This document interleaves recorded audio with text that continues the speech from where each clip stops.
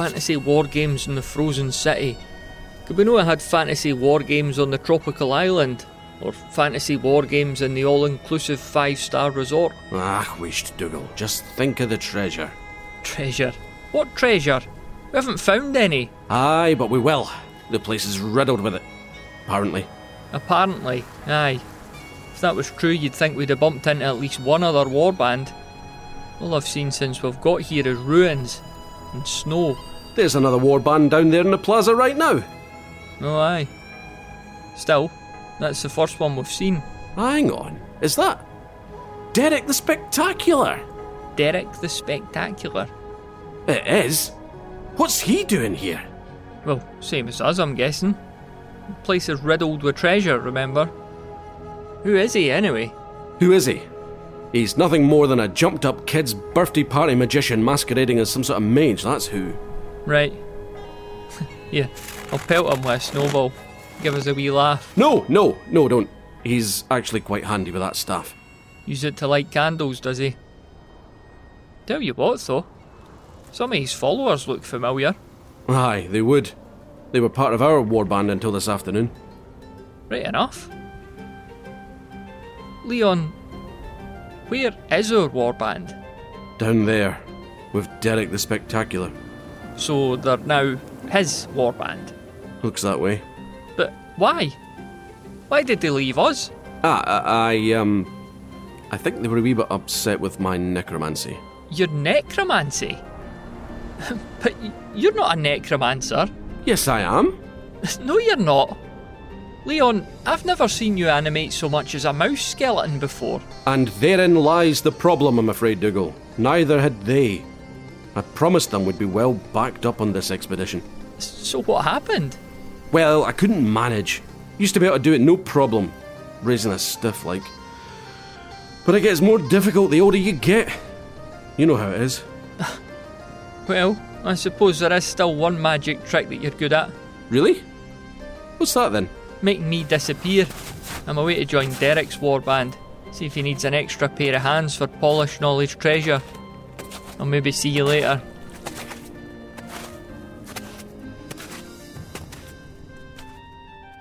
Well, welcome back to the... I could never remember the name of the podcast, but welcome back to it anyway, Joe. Yeah, it's good to be back. Is it good to be on a podcast where the host doesn't know the name of it? Is that unnerving or is it just pretty cool? Nah, it's all right. Do you ever forget the names of any of your games? That'd be impossible, wouldn't it? No, I forget the rules plenty, or I forget which rules apply to which games. But so I think it was it must have been 2 or 3 months ago we last spoke. So in that time, Joe, what's new with you? So I went home to the U.S., which was a pretty big deal over Christmas. So it's first time I've been back to the U.S. in 3 years and seen my parents, and it was both a wonderful experience for seeing everybody, but also quite stressful because it was right in the face of all the restrictions, and we had to take millions of COVID tests and just worry that anybody testing positive is going to leave you stranded somewhere. But it all worked out. So, you ever going to implement a roll table for COVID in any of your games? Like, the Ranger, he's about to do a thing, but then he takes a lateral flow test and he has to isolate for 2 turns. It's fantasy, man. We're supposed to enjoy being in a different world. So. Yeah, the diseases are much worse in the games. Yeah. Yeah, I've been. This is terrible, but at least it's fictional. I've been playing a bit of Rangers, really enjoying it. Really immersed myself in it the last couple of months, I think. Just pouring through the book and stuff like that. It's funny with games as well. Like, I know it's a solo game, so you literally just could play it every day if you wanted, but it's the sheer volume of diving into a game and reading the books and stuff compared to the time you actually get playing it. Maybe just me, but they're very, very different ratios, if you like. But I really enjoy it. I really enjoy pouring through that book. It's great. Yeah, I think there's a lot of different aspects of this hobby, and we sometimes get stuck in this idea that we have to devote most of our time to any one aspect, and generally that's playing. I haven't played enough, but if you're getting the fun from reading books or painting minis or crafting terrain, it's fine to concentrate on those either for a time or, all the time. It's finding what you love to do the most. And yeah, it's the build up I like. I know that there's a game in, say, 3 weeks, and I've got a target of, I need to get these spiders finished. I need to get some of these zombies done. What do I need? I'll start writing my list so that on the day I don't forget anything. So it's just the build up. And then reading and rereading, no matter how many times I read a book, when it comes to rolling the first dice, I'm like, oh, wait, how does that all work again? Like, I have to go back. Right. It's almost like I forgot everything. So I was looking at, again, it'll take me a long time to work through the book, but I was looking at some of the expansions. So, and do you call them expansions? Is that the best word for it? I don't know. Probably not. For the most part, they're kind of adventures. They're more like getting a D&D. Well, I guess they call them modules or something, but it's most of them are really about, here is the next adventure you can go on. Here's the next part of the story. Mm-hmm. Some of them have bits of rules that you can add to the game, but I wouldn't call them expansions in the way most war games kind of think of it. Yeah, like here's the new box with loads of new minis in a book, and it's 80 quid. Yeah, it's not that. Have you got a particular favorite additional adventure that you recommend me getting after I finish this book? Probably my favorite is you're in luck, is the smallest and cheapest. So which was called Blood Moon, which was actually the first one I wrote for the game. And the werewolf one. Yeah, and it's just the single adventure. That's a single scenario. That's all there is in there. But I wrote it because I just really wanted to see if I could do something that was a little bit more like a murder mystery in a war game. And one can argue about how much I succeeded in that, but I think it's certainly a very different type of scenario. You've got a cast of characters, a cast of suspects who are on your side for most of it, but at any point one of them could pop into a werewolf, and at the same time you're looking for another werewolf. So it's just kind of a very different experience, I think, of gaming. So, and I'm just kind of quite proud of that idea and how it came out. So. Are there any gnolls in it? Then I don't think so. There's some wolves, there's giant flies, and werewolves. With the kind of opening adventures in the main book and stuff like that, what made you opt for the gnoll, the humble gnoll? Because he doesn't get a lot of play, does he? No, he doesn't. I mean, I guess it's two things. One, I didn't want to use orcs because, everybody uses orcs, and there's already enough kind of the setting drawn from Tolkien that I didn't want to just kind of like, hey, it's Mordor and here's the orcs. Yeah.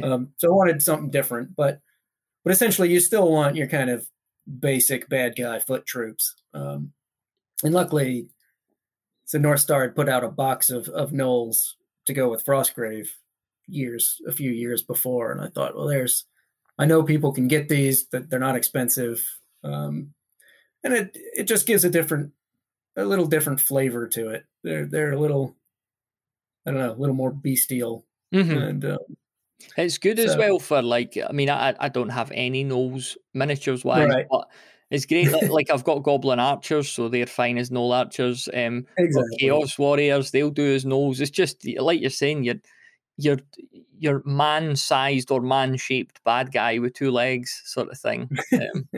So a gnoll will work. Exactly. And I think also people, because it is a slightly odd one, people are actually a little bit more likely to proxy.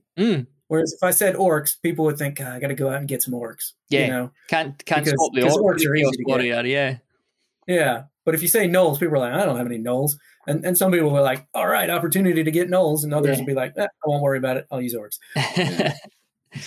One thing I've noticed with the scenarios, so a mixture of outdoor and indoor scenarios, was that a conscious thing for you? Were you deliberately like wanting to do some stuff inside just to keep it mixed up a bit? Yeah. Well, I mean, because I've tried to think about the game more as a role-playing game in the sense of like what would happen in a role-playing game. What would happen in a classic Dungeons and Dragons campaign, and in that you would have outside and indoor scenarios. So I wanted to kind of mimic that, and really just to have the freedom to write any kind of scenario and not worry about it too much. Just let's see where this idea takes me. And the game, I've mentioned in an episode before, like it seems to lend itself really well to a bit of homebrewing, if that's the right term. Have you come across a lot of people writing their own scenarios and stuff like that? Yeah, I mean, it's mostly seen in the Facebook group, but there's a huge load of files in there that people have written their own scenarios. And I even last year asked a few of them to contribute to a little fanzine I did. I don't know. I call it a fanzine, but of course I put it out, so I don't know if it counts as a fanzine. But there's a book called Star of Alador, which collects some scenarios written by fans that I edited and put out, kind of just as a bit of fun and as a thank you to some of the fans that have done a lot of good work. And it's probably not something I'll continue because it's a lot of work for me, but it was fun, and it just highlights how much creativity there already is in the community. And so, yeah, even if you never bought another scenario after the main book, there's plenty you could go out and find written by other people. Where can you get that? Is it or fanzine or official zine or whatever you want to call it? Is it still available? Yeah, you can get it. You can get it on Drive-Thru RPG in either PDF or print on demand. Same as you can get all the supplements. Yeah, expansion, whatever they are. Cool, I'll dig that out and put it in the show notes, because what I need is more scenarios that will take me more years to play. I just like to read through them and imagine that, when I'm 50, I'll be maybe on this one. So how's... I'm kind of the same way with role-playing games. Like I very rarely role-play these days. But I love to read role-playing adventures because I think you get some of that thrill of playing through it just by reading it. And it stirs your own imagination, and you can put your own characters in there, and gives you ideas for other things. So, what's the state of play with Silver Bayonet then now? Going strong. It hasn't been officially announced, but I'll go ahead and tell you that I have agreed to do 2 small supplements for it, kind of half size of what I do for Frostgrave. I'll be honest, originally I had no particular intention of doing any more material for it. But the response to the game was just kind of so overwhelming. And Osprey wanted me to do it. And, if people are enjoying the game that much, I want to give them more stuff to play with. So, but I'm getting pretty limited in my time with all these different systems. So I said, I can do it, but I need to make them a bit shorter. Yeah. So, where do you find your audience coming from from that game? Like, is it folks that tend to follow you from game to game, or are you maybe pulling in a bit of the maybe historical gamers or that haven't maybe checked your stuff out before? Yeah, I think probably the majority are people who are already fans of my games, but I think perhaps more than anyone previous, it has picked up a new kind of subset, which is the historical gamer, the more casual fantasy gamer, who's kind of been looking for an excuse to try one of those types of games, but didn't want to kind of go all the way to Frostgrave or, Mordheim or whatever, something with a little more connection to what they're used to and perhaps the ability to use the terrain and a lot of the figures they already have before they kind of commit to it. You should make one in the future that's just called Gnolls versus Romans. And that everyone could guess what that would be about. That'd be quite cool. Yeah. Exactly. You got Romans, now just get some Gnolls. Rolls versus Nomans. I've already messed the name up, so the marketing department will sort that out. Yeah. I wanted to talk to you today, Joe, a wee bit about creativity and the writing process and stuff like that. But I have a random question about game rules first. Completely random. Okay. It's been on my mind for a while. And you wrote Oathmark, so Yeah. you have a rule set that's dealt with something like this. So in my experience, and I mainly that kind of game that I play, it's mainly Kings of War. So Yeah. archers can Right. fire at somebody if they've got line of sight. But and you might have done this in your game, I don't know. But say I had archers on level ground behind like a rank and file, maybe men at arms unit or something like that. If they can't see the people coming towards them, presumably they can't shoot at them. But when you see like Lord of the Rings or films or programs like that, the archers will just shoot over their heads and kind of judge the distance. So can you do that in many games like that? Yeah, most games have some sort of kind of volley fire rule where it's kind of essentially indirect fire, and you can fire over a unit generally, but with a penalty. You're not as good at it. Yeah, and I mean, and that because that is also fitting with history. That did happen a lot. Although generally you'd want your archers sitting on a slightly higher elevation.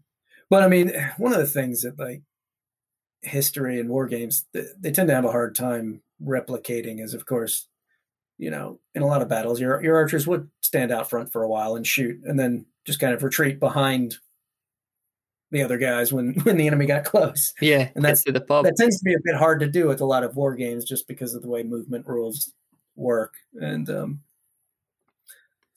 but yeah, most games do allow it to some extent, at any rate.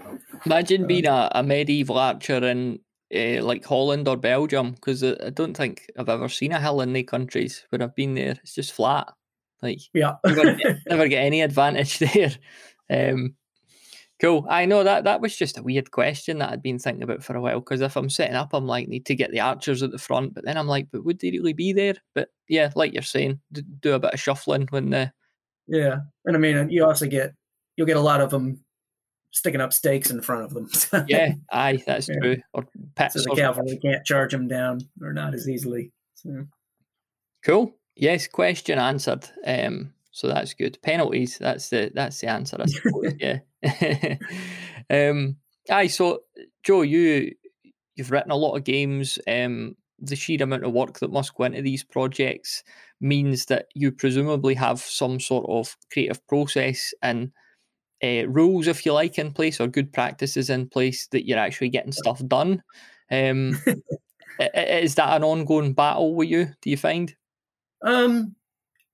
Yeah, it's I've gotten pretty good at it, but I do go through periods of kind of lethargy where it's more of a struggle. But generally, the fear drives you. If I'm not working, I'm not going to get paid. I'm not going to eat. So it does tend to get you motivated.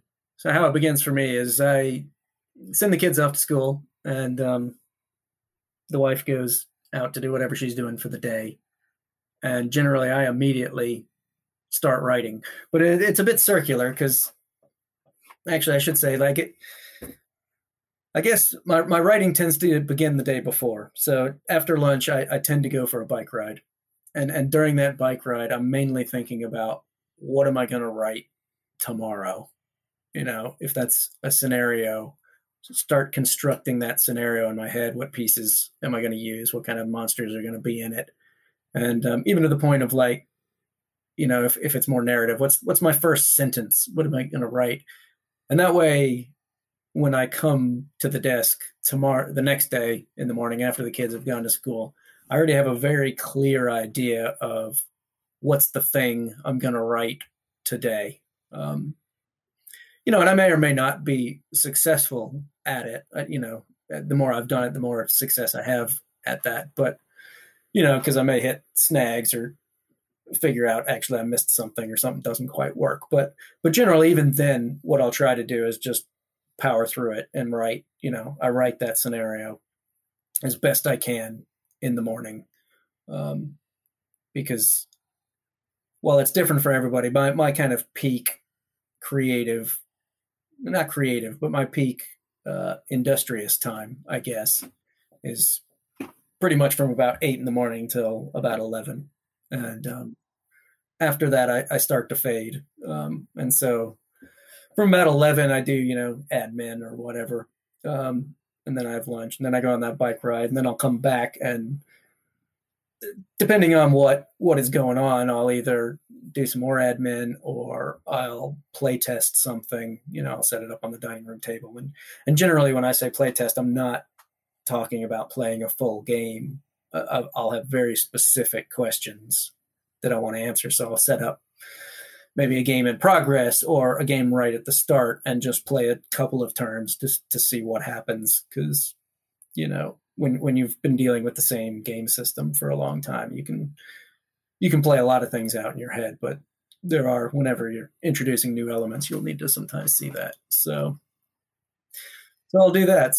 But yeah, the two key things are really that kind of creative time the day before, and then the really blocking out, no distractions, couple hours of solid writing.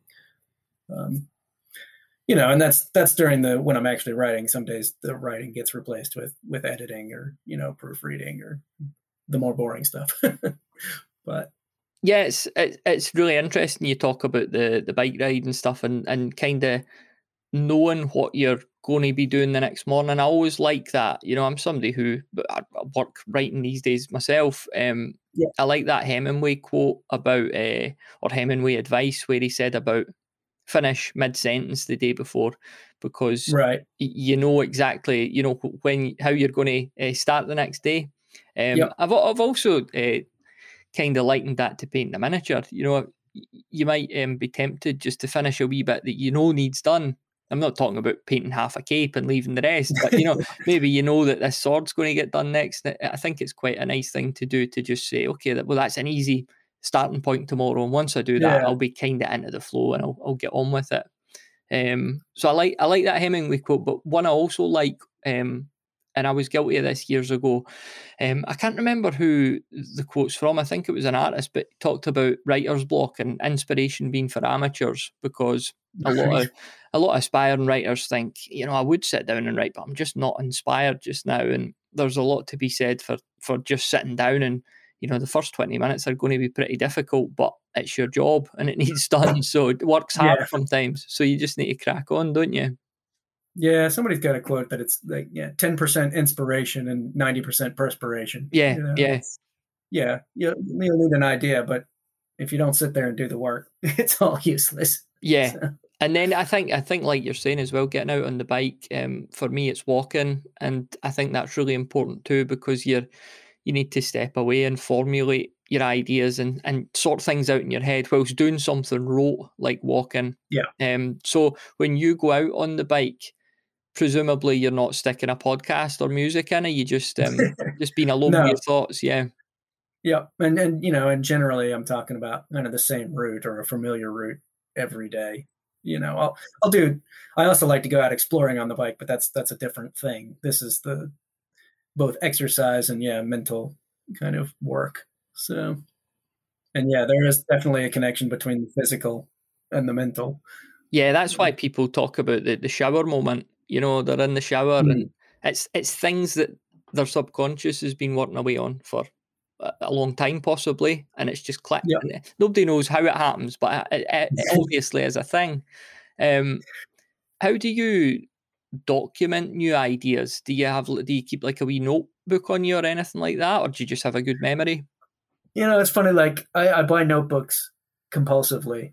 I absolutely love notebooks, and I never write anything in them because well, I do, like I write the first page in all of them, and then I quit, because the truth is I very rarely forget the ideas. And especially these days, because I'm here every day working on things, I tend to use ideas pretty quickly. But even if I don't, then I don't know. I just tend not to forget them. So I'll occasionally write something down, but I don't know. I just mentally log it, and Yeah, somebody once said to me years ago, don't worry about writing your ideas down because if they're good enough, they'll stick with you. And that worked for a few years. And I remember I came up with this great idea. And the next day, I think I'd had a few beers. Probably wasn't a great idea. But the next day, I was like, I cannot for the life of me remember that. And I never have since. So, Right.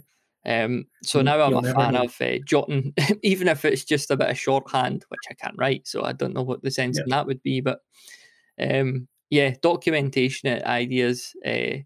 When you come to the writing process, when you're sitting down to do some writing, is there a clear distinction between I'm doing some lore, I'm doing some stories, or I'm doing, hard rules here and tables and stuff like that? Nope, not for me. I think for a lot of people there probably is, because I have discovered that writing fiction and writing nonfiction, be that rules or whatever, they are different skill sets. But I've now practiced both of them so much, I feel kind of equally competent in both, and I feel pretty confident switching from one to the other pretty quickly. So yeah, like with a scenario, because most of my scenarios will start with a little narrative block. It's pretty minor, but I write that and then I go straight into the rules for that scenario, and just because I like to write in order as much as I can, at least in that kind of flow sense. If I'm writing a book, I'll break the chapters into different parts and perhaps write different parts of different chapters at different times. But generally within a chapter, it's start at the beginning and right through to the end and add whatever's necessary next, even if that is, stop and do a, 50 entry table. I'll just start doing the table, and those tend to be hard days when you're just kind of staring at the ceiling going, all right, what's number 17? But do you do a Monday to Friday? Do you try and keep weekends free, or how does that sort of work? Yeah, I'm very much on a kind of classic work schedule now. I'm not afraid to take advantage of the fact that I'm not in an office, and if there's a reason to take a day off, I'll take a day off. But I like, the thing is, with a family, no one's here Monday to Friday, so it's a great time to work. And then of course everybody's around on the weekend, so it's both a terrible time to work and a great time not to work. So it's just easier to get it done. The house obviously being empty is a bonus, but how do you deal with other distractions? Are you pretty good with keeping a phone away from you so that you're not tempted just to find yourself looking at the internet when you should be writing or anything like that? Well, I'm on a computer anyway, so aye, true. The phone's not a big distraction. It depends. It depends what I'm writing. So, like, if I am writing that table of 20 entries, I do often stop and check the internet, just because it's such a kind of boring way to write, one sentence, then think of something else, then one sentence, think of something else. But if it's more flowing, then I just get into it and I don't worry. I don't even think about wanting to do other things, and I tend to get annoyed if other things crop up, if the phone rings or the postman comes or whatever. But I do have my days where, like, I just don't really want to write this today, or it's going really poorly, and it does break down occasionally. So. Our question of the month for May 2024 is, what rules have you created or adapted to improve your favourite gaming system? This might be a homebrew rule or something you've ported over from another game.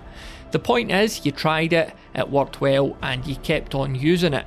Head on over to bedroombattlefields.com/voicemail to submit your answer. That's bedroombattlefields.com/voicemail. And now, back to the show. Have you ever, for all the fiction you've wrote, have you ever done a novel or anything like that? No, I've written some, I guess what you'd call novellas or novelettes, or, kind of 20, 30,000 word pieces, but I've never done a novel. I've just never quite felt like I had an idea that would justify a novel. Now I think about that and go, no one does. You've got to have lots of ideas that end up justifying a novel, and you probably won't discover all those until you start actually working on it. So if I were to do a novel, which I might one day, I think I'd take a very different approach than back when I was writing more fiction, actually, when I was mainly writing short stories.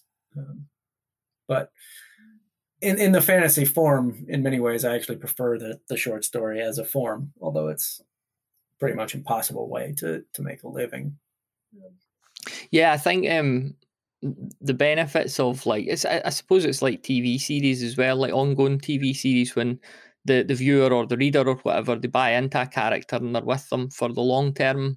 And when you're, I think I'm not so much into films because it could be done in an hour and a half. You know, I've just met the character; they might be dead. They might be dead in an hour, even if they're the hero. So I think that's why I like kind of ongoing fiction. Right. Well, I mean, I guess I grew up on like kind of like a lot of sword and sorcery and short stories in which you had ongoing characters. So like all the Sherlock Holmes stories and the Conan stories and Fafhrd and the Grey Mouser. And so I really enjoyed those, where you kind of have these series of short stories, but each one's contained. Maybe it's just because, you know, I didn't read as much as a kid, so a short story was, you know, manageable, whereas a novel was just too much. But do you read a lot now? Oh yeah, I basically that's my default state. If I'm not working and there's nothing else I have to be doing, I'm probably reading. What sort of stuff have you been reading recently? Man, to be honest, I read almost everything, anything you put in front of me. I mean, I guess fantasy science fiction is my favorite, but I read a lot of history. I read a lot of historical fiction. I read books on philosophy, science, self-help. I just finished a big book on the history of the library as a concept, which was actually really good. So, do you do audiobooks, paper, Kindle, or do you just do them all? Paper. Always paper. It's always paper. I mean, I will read an ebook only if there's just no other way to get it. Well, and I always keep one on my phone just if I'm absolutely desperate, you know, if I'm stuck somewhere. But why paper? Is it just having that tangible sort of book in your hand? A couple of things. One, I get so much screen time already since I'm sitting in front of a computer most days, or at least, you know, a good half the day or more. So I just don't need the additional screen time. But there's something about the physical, tactile nature of it. There's something about my brain functions better at remembering things when I can remember the approximate point it was in a book. So, you know, I tend to remember, well, that was about 100 pages in, you know, and I don't know. It just changes when I do ebook. It doesn't seem to stick quite as well. Yeah, they're harder to go back. A non-fiction ebook is very hard to. There might have been a good bit that you want to go and look at again, but it's very hard to find it. And I like the fact that physical books they're almost a prop. You know, they remind you that they're there. Whereas the ebook, you need to go to the Kindle, put the Kindle on, find the book. So the paper book is staring you in the face, shouting, "Read me." That said, you know, as my eyes get worse, I could see myself going over to Kindle as I got older, and you know, because that ability to increase the font size is pretty good. So you just need those very, very thick glasses, the milk bottle. Well, they're getting slightly thicker every year now. So. Do you never fancy audiobooks then? Never do that? I've tried them. You know, I really used to enjoy listening to audio drama, and I still do occasionally. So I've got it. For years, I've listened to the like Doctor Who audio dramas. I don't know if there's kind of company called Big Finish, which has the rights to do Doctor Who stories with all the like previous doctors. And I've just really enjoyed. I think they've actually done a better job carrying on the legacy of Doctor Who than the TV show has. I mean, I guess so I used to listen to those a lot while painting, and I still do from time to time. It's quite expensive. They are quite expensive. When you think they tend to cost, 15 quid, and you get an hour and a half out of that. Mm-hmm. It's not the greatest entertainment investment, but they're really good. And I mean, their production values are extremely high. And so yeah, I do that, and I'll I listen to a very occasional ebook, usually kind of like a BBC Four, something that I can get online. But I'd just rather read most books when you get right down to it. So, what about TV and film? Do you watch any TV shows or anything like that in the evenings?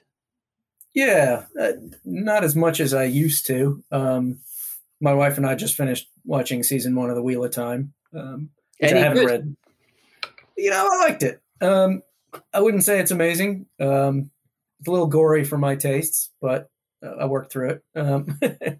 It was better than I expected, but I didn't expect much. So, but there's only so much fantasy to choose from. So I read the first couple of the books, and then somebody pointed out to me that they were like, was it Robert Jordan, I think, wrote them? Yeah, Robert Jordan. So somebody pointed out, they were like, look at how many times he writes about a woman smoothing her skirt. And once somebody had pointed that out to me, I just couldn't unsee it. I was like, well, why do they keep, does nobody own an iron?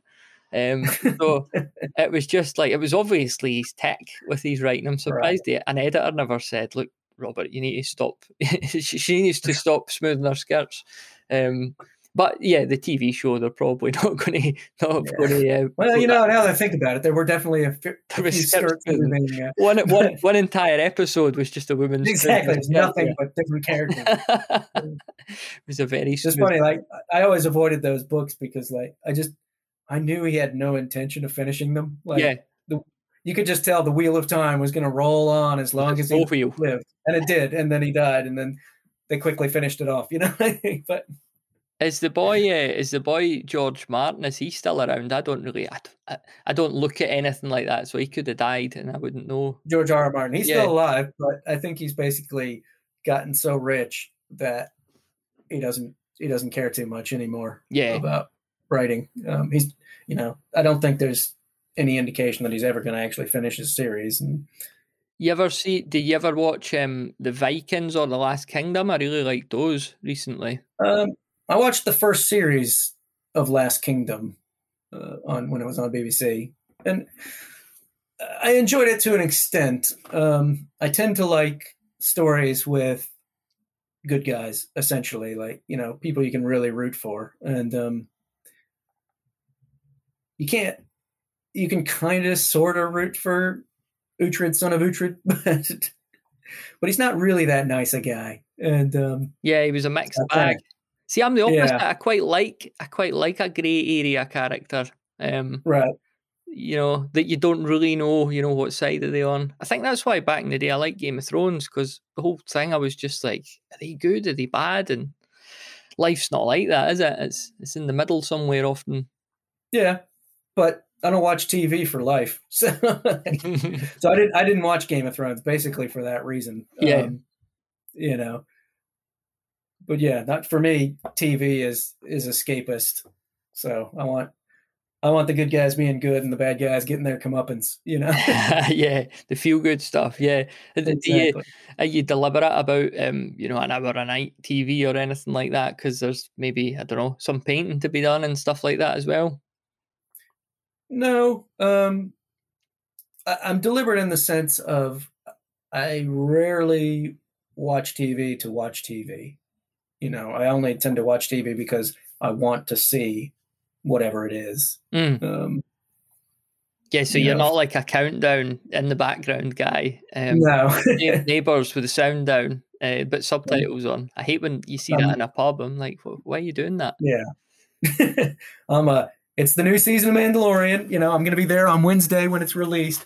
I'm going to watch it, But then I might not watch anything the rest of the week, We're doing Lord of the Rings at the moment, treating it almost like a TV series, because over the 3 films, is it something like 12 hours or that? So If you're watching the extendeds? Yeah, aye. So Yeah. So yeah, it is closer to 12. yeah, I so we're think. just cutting them into sort of hour-long chunks, and that way I'm still getting a wee bit painting done at night. How much painting in that do you get done these days?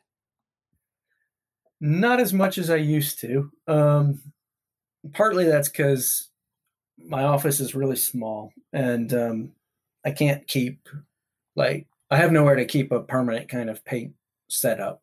So if I want to paint, I have to kind of put the computer away and set it up, which literally takes 1 minute, but it's a kind of mental block. So what I tend to do is I tend to quit working at lunchtime on a Friday, and I put the computer away and I set the paints up, and then I have a kind of big painting session.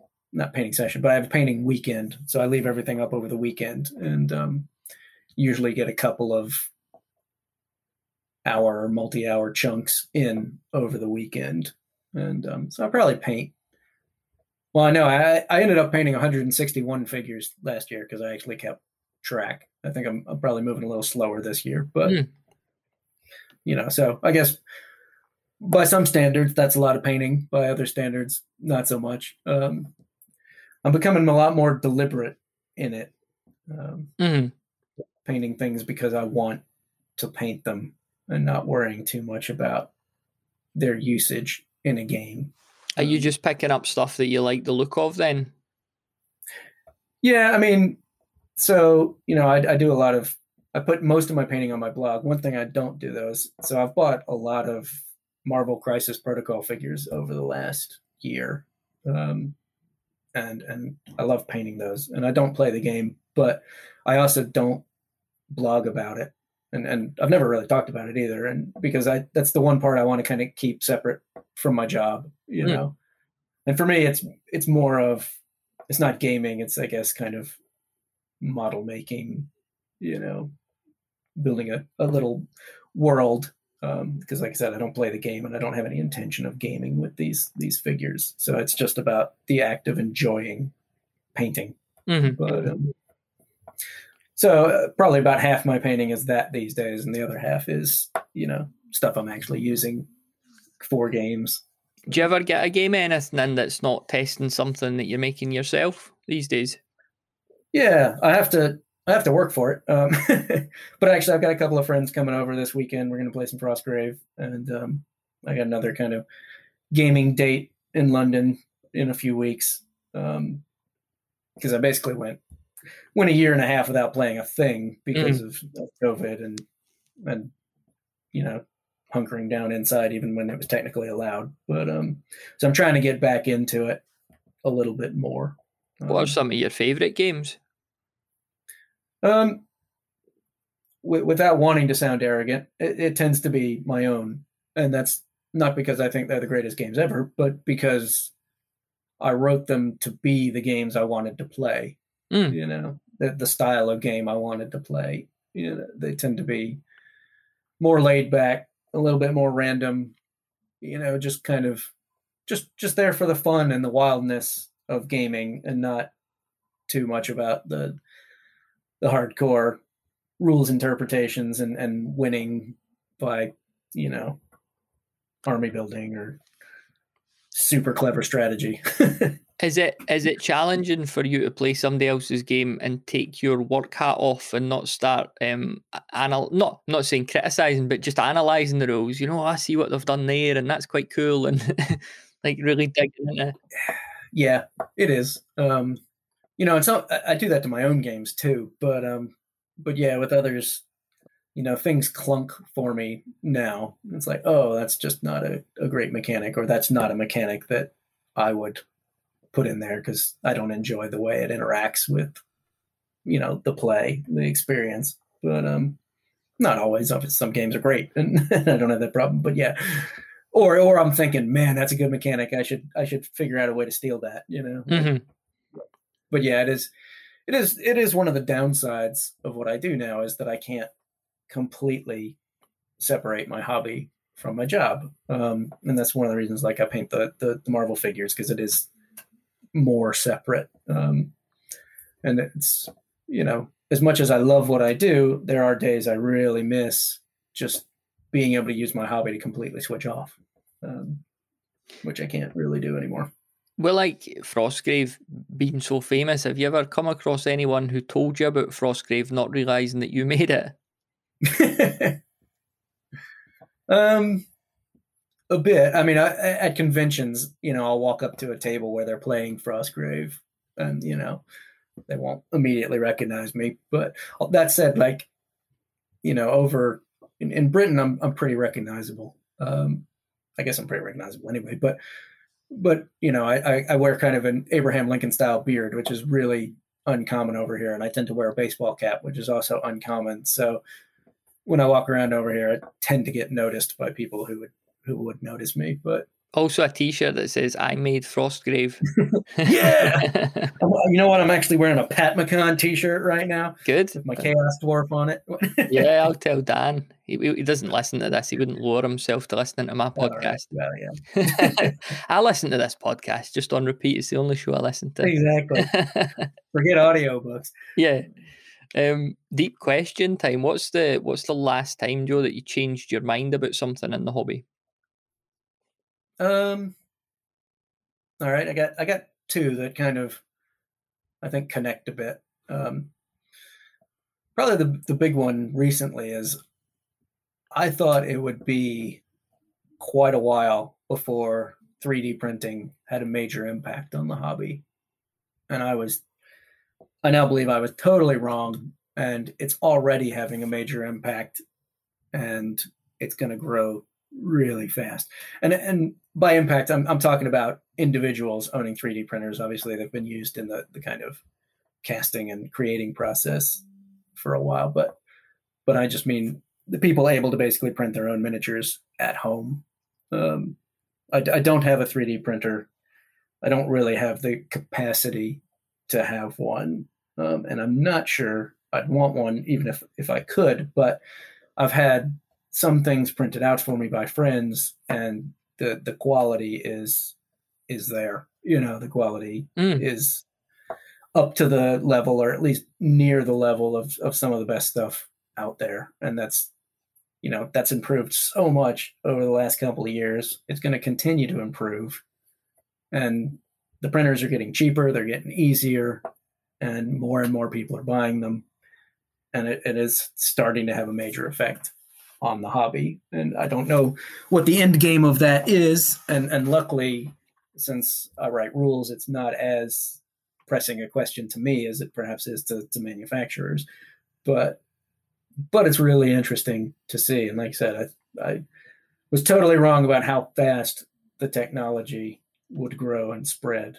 From what I've heard, it's still pretty messy, smelly, unpleasant to deal with. So there's still a ways to go before it's kind of commonplace. But, that lure of printing your own miniatures is pretty strong. Yeah, and like you say, being a rules writer means that is something that the 3D printer is not going to steal. But I wonder, 10 years from now, machine learning rules, maybe this big computer is just going to be spitting out brilliant games, and no human is going to be able to compete. So just make sure you sell enough stuff nowadays, and you could retire. Get it all in now before it's too late. Yeah, Skynet basically writing rules before it nukes us. We're not going to be in the Matrix. It's just going to write us some really good games so we don't even come out of our houses. Yeah, aye. So the machine... You're in the Matrix. I know, it's great. This is actually quite good, aye. Exactly. It's just loads of miniatures being spat out this printer. I've got these rules coming through. Nobody to play with, but... But interestingly, I guess the other thing I've kind of recently... I don't know if I've changed my mind about it, but it's more of a kind of growing sense of... while I'm attracted to the 3D printer, I'm attracted to the 3D printer because there are now lots of miniatures you can't get without a 3D printer, or that are only available through 3D printing. Obviously, you can probably order them through a secondary dealer. What I'm not interested in is the ability to print out a bunch of miniatures, because I've just gotten to this point where I guess when you're young and, well, when you come back to this hobby, as most people do, after college or whatever. I never really left, but most people have the story of going away for college and then coming back. And they come back with more money, obviously, than they had as kids. And it's great because they can buy all this stuff. And I've been there and I've enjoyed that. But I'm now getting to the point where it's like, actually, I really want less stuff. And I want to concentrate and enjoy the stuff I have more. And I'm discovering that I'm getting distracted by the amounts. I mean, everybody's got, the kind of joke and the story about their lead pile, or their lead mountain. Mm-hmm. And we tend to treat it as a joke.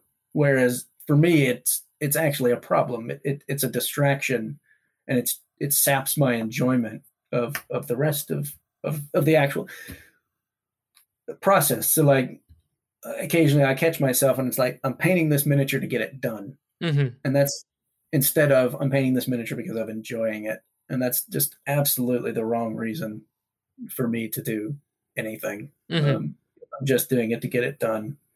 And you might be doing it for a game. So in that sense, you're getting it done. But if you're not enjoying the painting of it, then, either learn to play with unpainted miniatures or buy a different figure that you can proxy, enjoy that. But also just like using the creativity for the figures you've got. And, I'm not arguing, don't buy new minis, don't buy new stuff, but just kind of being very deliberate about what it is I acquire and why I've acquired it, and making sure that I actually get the use out of the things I acquire. Mm-hmm.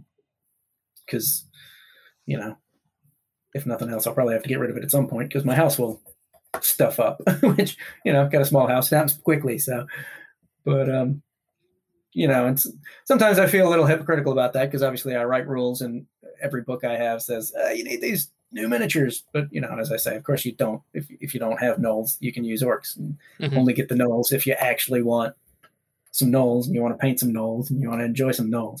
But otherwise, just figure out ways to make it work. And in the same way, you don't have to have the exact terrain I'm talking about here.